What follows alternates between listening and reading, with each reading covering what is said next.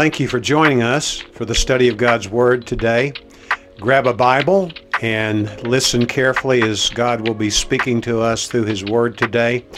And may the words of my mouth and the meditation of our hearts be pleasing in your sight, O Lord, our rock and our Redeemer.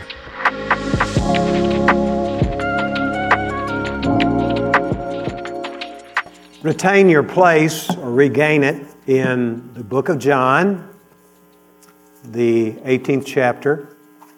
As you're doing that, on May the 6th of this year, there's something that will catch the attention of the entire world that will happen. That something is the coronation of Charles III as King of the United Kingdom. Great Britain and all associated territories and provinces. And so it's going to be a big day. In fact, it's going to cost a mind-boggling $120 million, yes, I said million dollars. That's a lot of money, isn't it? For one day. It's going to be televised. When his installation from the civil side occurred some months ago at the death of his mother, 27 million people in Great Britain alone tuned in to watch that ceremony. That was just in Great Britain. No telling how many other people watched it. And this coming May the 6th is going to be amazing to see how many people are there. 2,000 will be there. Westminster Abbey. For 900 years, ever since that time, 900 years ago, when some king or queen died, that ceremony coronating the succeeding person was held. He will wear a crown worn by his ancestor, King Edward. It's the King Edward crown with no telling how many jewels in it. He will also be anointed with oil because this ceremony is a ceremony that installs him as the head of the Church of England. Not only is he the head of the civil England, the civil part, he's also head of the Church of England. He will receive an orb, which is a replica of the globe. At one time, when this ceremony was instituted hundreds of years ago, Great Britain was the world power, and that represents influence from the monarch, which will be Charles III, on the world as he assumes his responsibility, anointed with oil. And also, he will be given a lot of other things that are common to that responsibility. It's full of pomp and circumstance, isn't it? It's a place that only those who have a privileged place in the world ever get to experience, and very rarely at that. That's the world. That's the way the kingdoms of the world operate. We read in this passage of Scripture that Jesus says, "My kingdom is not of this world." So we're going to discover today what is Christ's kingdom all about, and how we who know Christ or will come to know Christ will be subjects and should be acting as subjects in that kingdom. It's a kingdom that is built not on the world's view, but on God's view, represented in the truth of Jesus Christ and the truth of God's Word. That having been said, let me note another characteristic. I could go on, but I want to just limit one more characteristic of the kingdoms of the world. The kingdoms of the world are ruled by monarchs who are intent upon expanding the kingdom that they reign over. Case in point. Several years ago, in May of 2018, there was an article in the Wall Street Journal describing how something was occurring in Russia that was causing quite a stir. The acolytes, as they were described in the article, of Vladimir Putin were advocating that he become the king for life, in effect. Go from being the president or prime minister or whatever place he holds or has held there to becoming the king. And he's one who has acted like a king lately, hasn't he? In the sense that he's trying to expand his borders, because in expanding them, you have more power, but more importantly, it's all about money, isn't it? What you can gain financially. We have a couple from our church who left last week, ago today, the Morgans, a doctor and a nurse team, going there to minister to people who are being ravaged by that war. I got a text from them yesterday, and it was a harrowing text that I received. It was not designed to sensationalize anything. It was a picture of what's going there. What I learned was that the scene in Ukraine, which is being, of course, fought in the war with Russia, it's like World War I is what I was told. Trench warfare. 500 to 1,000 Ukrainians are being wounded and or killed every day. Why? Because a king, in practice at least, Vladimir Putin, is wanting more territory. Jesus' kingdom is not like that, though. He says it's not of this world. And so let's look at this passage of Scripture, beginning with verse 28, which talks about the kingdom not being of this world.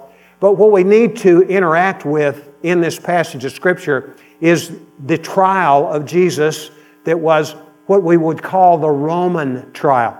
2 weeks ago, when we were looking in this part of the Bible, we looked at what we would call the religious trial. And the religious trial, of course, was conducted by the Sanhedrin, the governing body of men within the context of Israel regarding matters pertaining to Israel. And Jesus stood trial there. But that was not the end of it. In order for the mission to be accomplished as far as Jesus' enemies were concerned, namely these leaders of the Jewish nation, 72 of them, there had to be consent and an order come down from the Roman authority who ruled in this area. We know the ultimate authority of Rome was none other than the emperor, Tiberius. And we know that had to happen, but in order for that to happen, there had to be another trial to determine that if Jesus really was guilty of something that would eventuate in his death, particularly his death on the cross. So let's look at this trial. And every Roman trial was predictable in terms of the 4 different aspects. The first aspect was there would be an accusation against the person who was on trial. We're going to see that in this passage of Scripture. Then there would be an examination of that individual based on the accusation by the judge. In this case, Pontius Pilate, the representative of Rome, would be the judge, and he would do an examination. Following the examination, there would be a defense. The individual would defend himself or would have an attorney to defend him. And finally, there would be a verdict rendered. All of these things are seen in this passage of Scripture. So let's dive right in here in verse 28 of John 18. They led Jesus, therefore, from Caiaphas into the praetorium, and it was early. The praetorium was the lodging place of Pilate, who was the procurator. That would be the equivalent of a governor of that region of the Roman Empire. When he would come from his normal residence, which was on the coast of the Mediterranean Sea in the town known as Caesarea, he would come there and he would make his residence there. It so happens that this time he came and he was accompanied by his wife. Her name was Claudia. Normally she did not come with him, but she came with him this time. You may recall the other gospel writer, one of them says, that she had a dream about this man, Jesus. And as a result of the dream, she warned her husband, be careful with him. Be good to him, in effect. And that warning got through to Pilate. So Pilate was a man who was a man of authority, But actually, looking at his background, he was born in Spain, therefore a Spaniard. He grew up in the city of Seville, and he was also a part of the legions which fought against what we now know as Germany. It's Germanicus is what it was called there. And after the Romans did all they could to advance their territory, he retired, and then he thought, I need to make some money. He was interested in making money, and he thought the best place that I can make a lot of money is to go to Rome. He went there on a mission, not only to make money, but to find a wife. And it so happened that he ended up somehow, I don't know the details of it, but he ended up marrying the granddaughter of the emperor. That woman's name's Claudia, as I mentioned. Her mother was obviously the daughter of the emperor, Tiberius.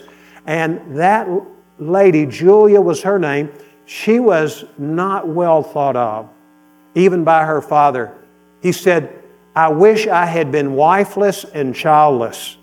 You ever had a kid like that? We won't have any testimonies on that this morning. But nevertheless, she came from that line. Now, she seems to have been a little more calm and reserved than her mother. But nevertheless, you see how calculating Pilate was. He was building his portfolio. At the same time, he was building credibility to rule and to reign. When he came to this region that Jerusalem was a part of, this area that he was responsible for on behalf of the emperor, the first thing he did was something that his 5 predecessors had never done. It was in 26 AD. And what he did, he came in by night into Jerusalem, and he had his men carry banners that had emblems of the emperor and even descriptions in sculpture of the emperor. And that was anathema to the Jewish people because it was an offense. It was like bringing an idol into Jerusalem. As I mentioned, his 5 predecessors, none of them did that. They were more savvy than that. But the result was not good. He hoped to make a statement of strength. He returned to Caesarea, and it was not long before hordes, literally hordes of Jewish people came to protest what he had allowed to happen with the introduction of all these things that were idolatrous based on the king or the emperor Tiberius, and inclining the people to know that he's the emperor and he's the one who's in charge. And they came, and he said, I want you all to go to the arena. Caesarea had a large arena for the games. They all did as he said. He came to them, he spoke to them. And he said, if you don't go back home and do what I want you to do, you're going to be in big trouble. And the people shocked him.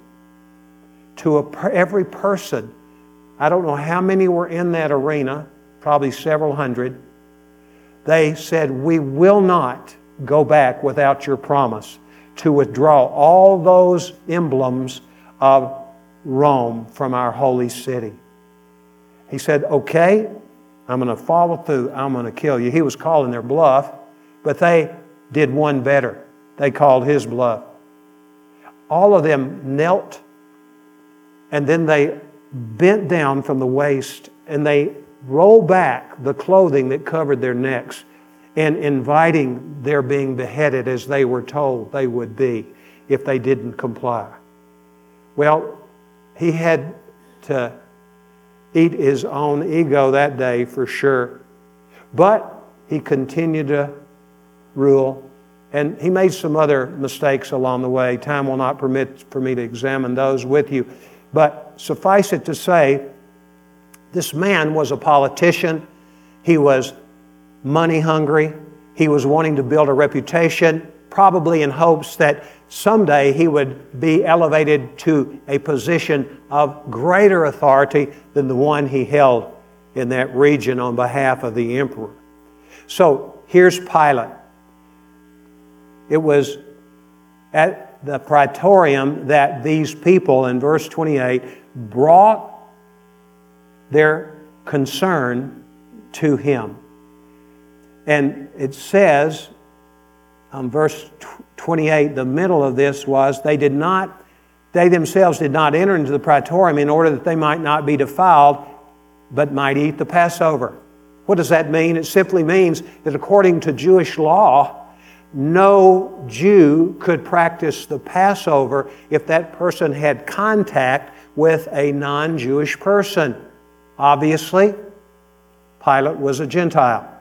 So they had to figure something out. They could not go into the residence where a Gentile lived because it would disqualify them for this most auspicious occasion in the course of every year to observe the Lord's Supper, not the Lord's Supper, but the Passover feast.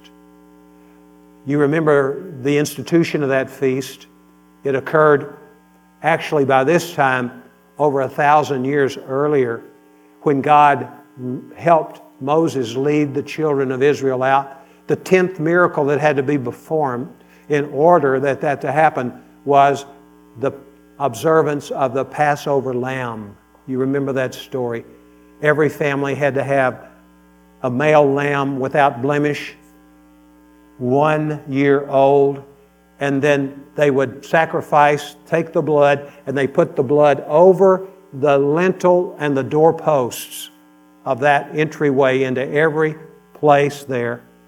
And when the death angel came over, the death angel would see the blood of that lamb, and the firstborn would not die. If there was no blood over anybody who lived in Egypt, over their lintel and their doorpost, then the firstborn would die. Firstborn human and firstborn of animals. That was the final stroke that God used to relieve the people and set them free. It was the highest day, the highest feast, and they didn't want to miss it. See the irony here?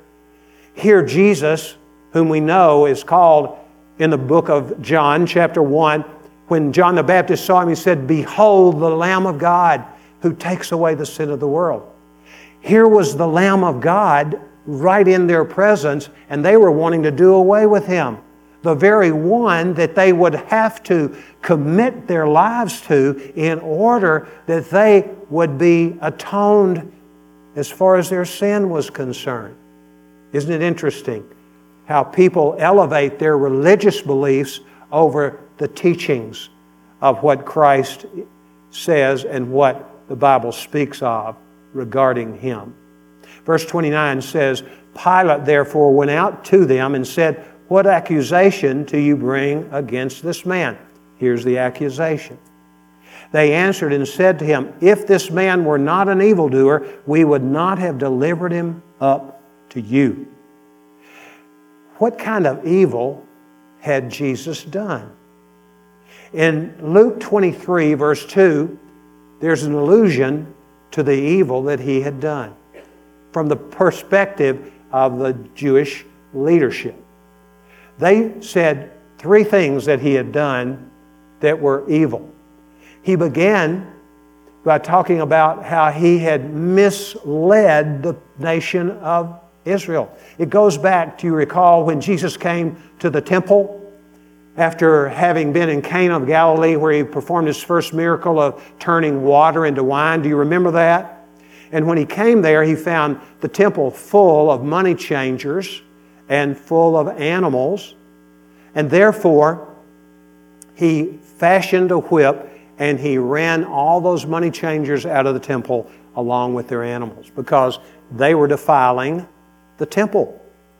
And then he came and he was interrogated by some of the leaders, religious leaders, and basically they said to him, "Where do you get off doing this, Jesus?"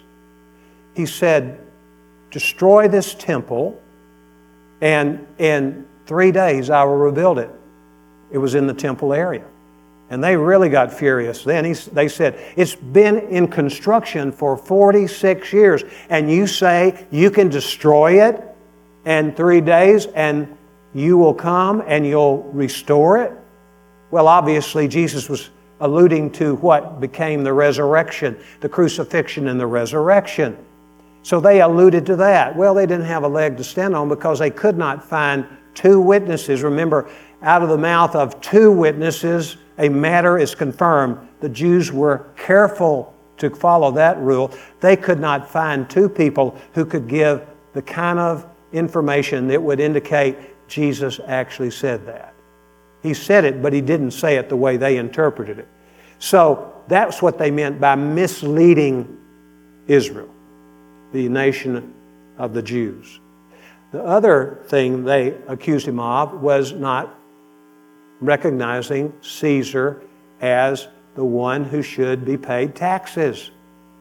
Well, that's crazy because in Matthew 22, Matthew, beginning with verse 17, talks about Jesus was questioned, should we give tax to Caesar? And here again, it was a trap set to find him in the breaking of the law of God by some of these religious leaders. He said to Peter, find me a coin.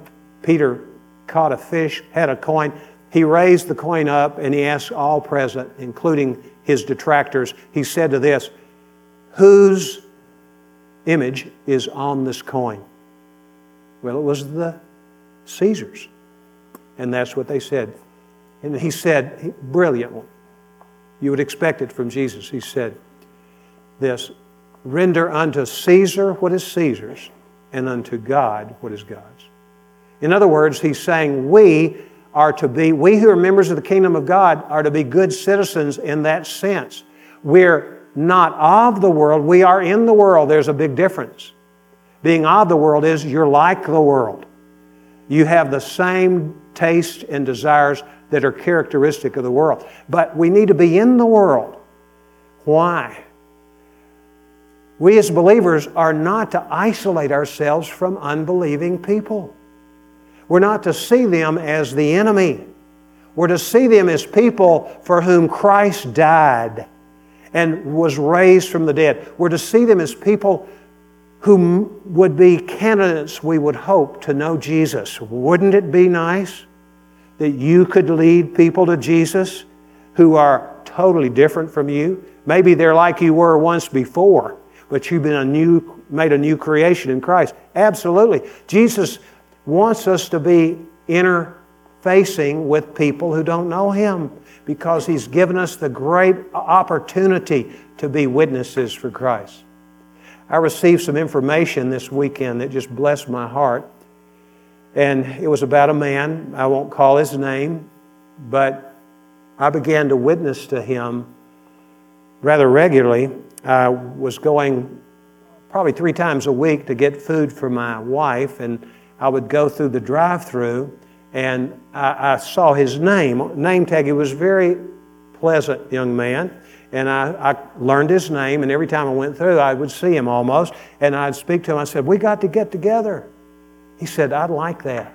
I came through one day, and when I came through, he said, this is my last day. I said, oh, Lord, I've done it again. I've waited too long to share the gospel with someone you put on my heart. And my heart sunk, because when I went back the second day, I went back again the next day, he was not there. I'd asked him to leave his phone number. Nobody had his phone number. So I thought, oh my, I'm not going to get to talk to him. But through a series of circumstances, I got to see him. And I asked him, would you meet me for lunch? He said, yes. I was able to share the gospel with him. And I said, does this make sense to you? Yes. He was not ready to give his heart to Christ, and I wasn't going to push him. You got to let the Spirit work on a person like that. And I said, call me back. I guess easily 2 years have passed. And I have tried to call him. As recently as 2 weeks ago, I texted him and didn't hear from him. Prayed for him a lot over that time. And I'd almost given up hope. And then last night, this is phenomenal. Last night, a young lady in our church came up to me and she called this young man's name. He's a Muslim, by the way. She called his name and she said, do you know? And she said his name. I said, I sure do. I know him. And she said, he has given his life to Christ. Here's someone, yeah, amen, amen. And it's a picture, actually, it's a picture of what Paul says about himself and Apollo. You remember what he said about him? He said, I planted, Apollos watered, but God caused the growth. So, take that to heart and realize you and I have the opportunity to share the gospel. We are to sow the seed of the Word of God.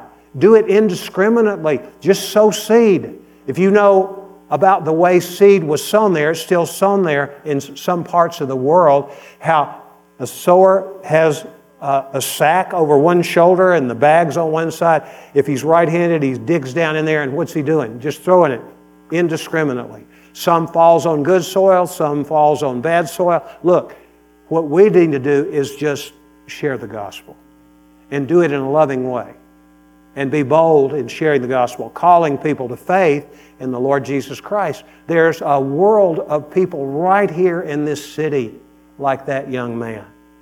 And pray, you don't need to know his name, the Lord knows his name, but just pray that God will work in his heart, help him to grow. I have received 2 calls from him. I've missed them, so that's good news. I'm going to hopefully call him today and follow up on that. I'm really excited about getting with him. So much so that I've forgotten where I am in this text of Scripture. But I think I know where we are. So the other thing that Jesus was accused of, and this was an accurate accusation by this group of people, he was accused of saying, I'm king. And we see in this passage more than one place. We'll get to that in just a moment. I'll talk more fully about that. Verse 31, Pilate therefore said to them, take him yourselves and judge him according to your law. The Jews said to him, we are not permitted to put anyone to death. And that was the truth. You know that capital punishment, according to the Mosaic law, was by stoning. There were certain sins that called for stoning. But the Roman government had withdrawn the right for the Jews to practice stoning. There was no capital punishment that was left in the hands of the Sanhedrin.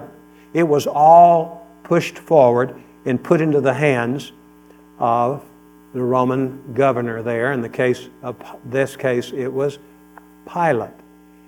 And he goes on, verse 32, they continue speaking, that the word of Jesus might be fulfilled, which he spoke, signifying by what kind of death he was about to die. Now, go back to chapter 12 of John. I want you to see this with your own eyes instead of hearing it only from me.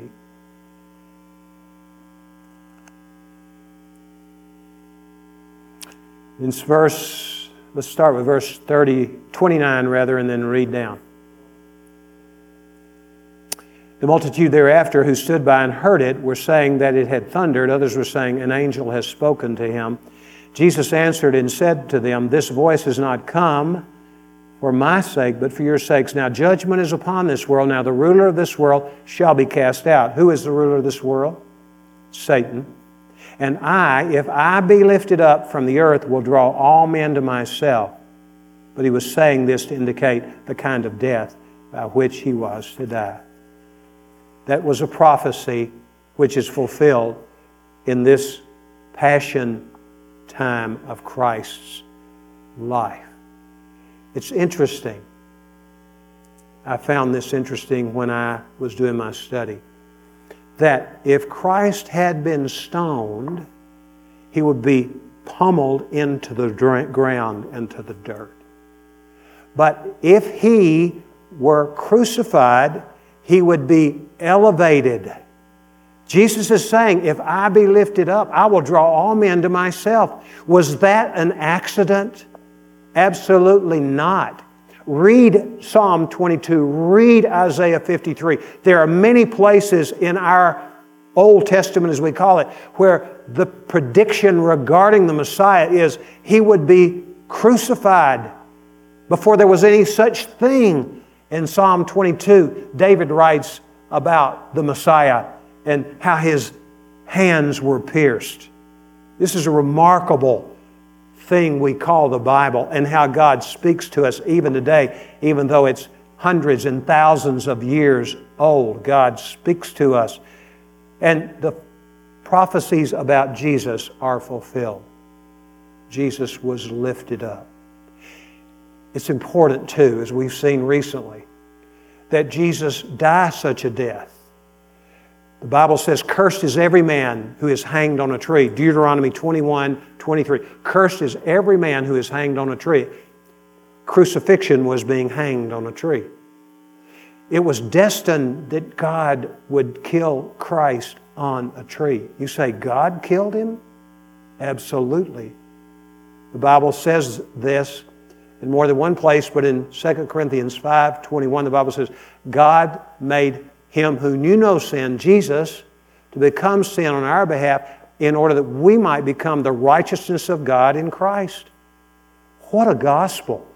What a loving Father for us. And what a loving Savior we have. That they would together put together what we call the plan of salvation. And Christ was the centerpiece in the fact that He became a sacrifice for your sin and my sin. We'll look about that in a moment too. Let's look at verse 33. So we've got the accusation. He's accused of being the king. That was his own testimony, and that was a correct kind of accusation. Now, remember the second aspect of a Roman trial? And we can say this for Pilate. He did trials by the book, because the next section, verses 33 and following, talk about his examination of Jesus. 33 says, Pilate therefore entered again into the praetorium and summoned Jesus and said to him, Are you the king of the Jews? And the word you comes at the very first of the sentence in the original language. And it was a function of that language. The thing which you wanted to emphasize most came at the very first. The word order doesn't meet what we think is proper word order, but this is the way that would say. You, the king of the Jews, are. That's the way it reads in the original language. Are you the king of the Jews? Jesus answered. He didn't answer him. He becomes the one who is doing the examination of Pilate here. Look. Jesus answered, Are you saying, and here again, you comes at the front of the sentence in the original language, which is for emphasis. Are you saying this on your own initiative, or did others tell you about me? Well, others told on him, correct? Pilate answered, I'm not a Jew, am I? He's getting a little heated here, perhaps. Your own nation and the chief priest delivered you up to me. What have you done? Well, he examined him. Now look at Jesus' defense in verse 36. Jesus answered, My kingdom, and here again, there's sort of an unusual way of saying my. Usually it's just one two-letter word, just like in English, me. Two letters in the original language of the New Testament. And this is what is used by Jesus. He uses two words. And those two words are these words. The me is what he's saying. The me, or the my kingdom is not of this world. He's emphasizing this is my kingdom. He's not trying to beat around the bush and deter His resurrection. If, he goes on to say in verse 36, if my kingdom were of this world, then my servants would be fighting that I might not be delivered up to the Jews. We know that Peter tried his hand at that in the Garden of Gethsemane when Jesus was taken by force. I mean, he didn't resist because he knew that this was his destiny. He'd settled that issue in the Garden of Gethsemane when he prayed agonizingly, Lord, if it's possible, Father, remove the cup. 3 times he prayed, and the Lord said, no, no, no. That's the end of the conversation. So, what we see is saying here. Peter tried to defend Jesus, cut off a piece of the high priest's servant, slave, Malchus' ear. Jesus restored it. And he said, don't get off into that kind of behavior, Peter. I thank you. He didn't say I thank you, but he probably was going to say, I don't need anybody to protect me. Remember what just happened before someone took a wanted to get me and you tried to kill him. And that something was, when Jesus was asked, you'll remember this, who we're looking for, Jesus of Nazareth. And then what did Jesus say? I am He. And the word He is not in the New Testament text. He just said, I am. What does that remind you of? That's the name God gives to Himself. I am. And what happened? Boom. All of them fell down. And interestingly, the text of Scripture says, I would have said they probably fell on their faces. But they didn't. They all fell backwards. That would have been a sight to see, wouldn't it? And by implication, they would have stayed there if Jesus hadn't let them up. So, if Jesus could do that to those who were coming to arrest Him, He didn't need anyone to defend Him, did He? Absolutely not. Peter kind of got in the way there.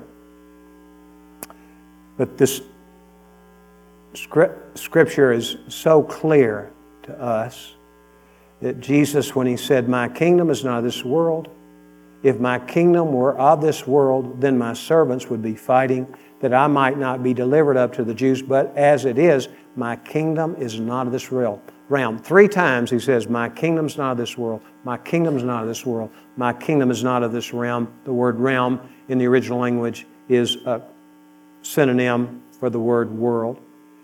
Pilate therefore said to Him, so you are a king. Gotcha, really is what He's saying. Jesus answered, you say correctly that I'm a king. Jesus didn't back off, did He? For this I have been born. What does Jesus say? Why was Jesus born?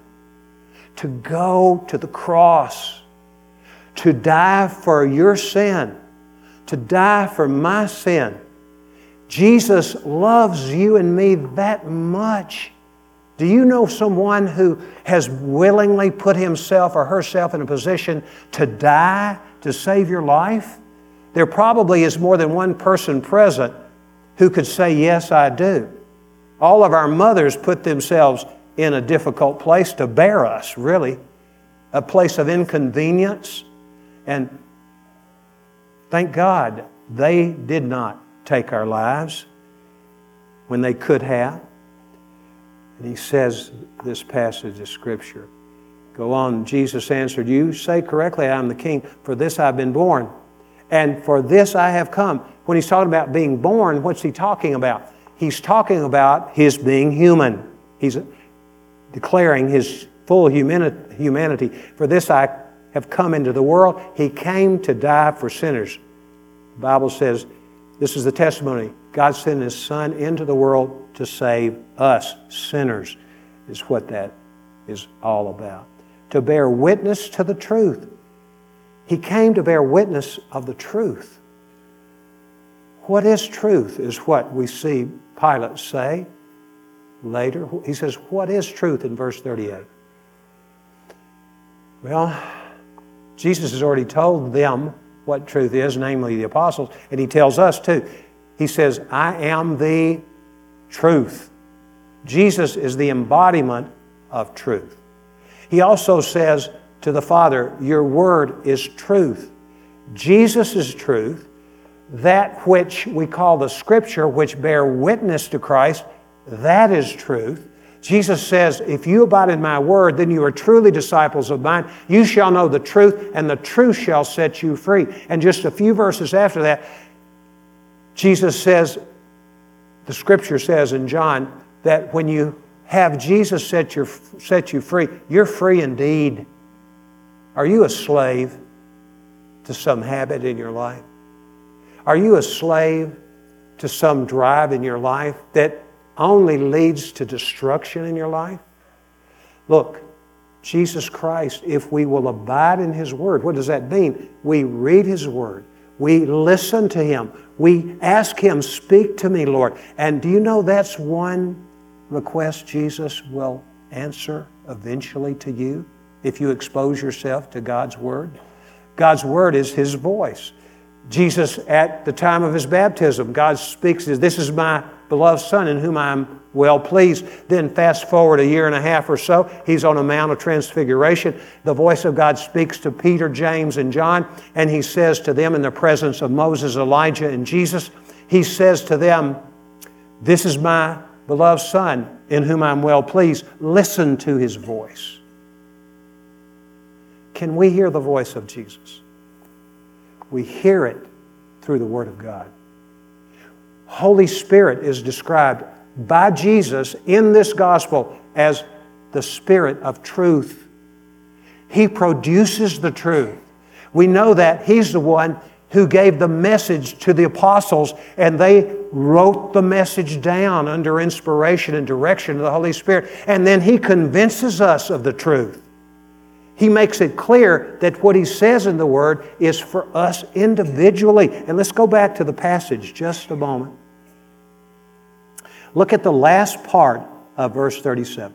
For this I have come into the world to bear witness to the truth. Everyone, and what that means is, here again, it's one of those unusual constructions grammatically in the New Testament language. Every single one of you, every single one of you who is of the truth hears my voice. If you don't hear from God, it's because you don't know Jesus Christ as your Lord and Savior. Or if you know Him as your Lord and Savior, you're off in some far country and you need to come back and realize that trek you have taken is a dead end. In fact, it's worse than that. It's a hole that you're going to fall into, and you may feel like you never can get out. But the good news is Jesus Christ came to help you. And He came not to help you simply for your sake. He came to help you so that you can be a help to other people who need the gospel of Christ. They need to know the truth, and the truth will set them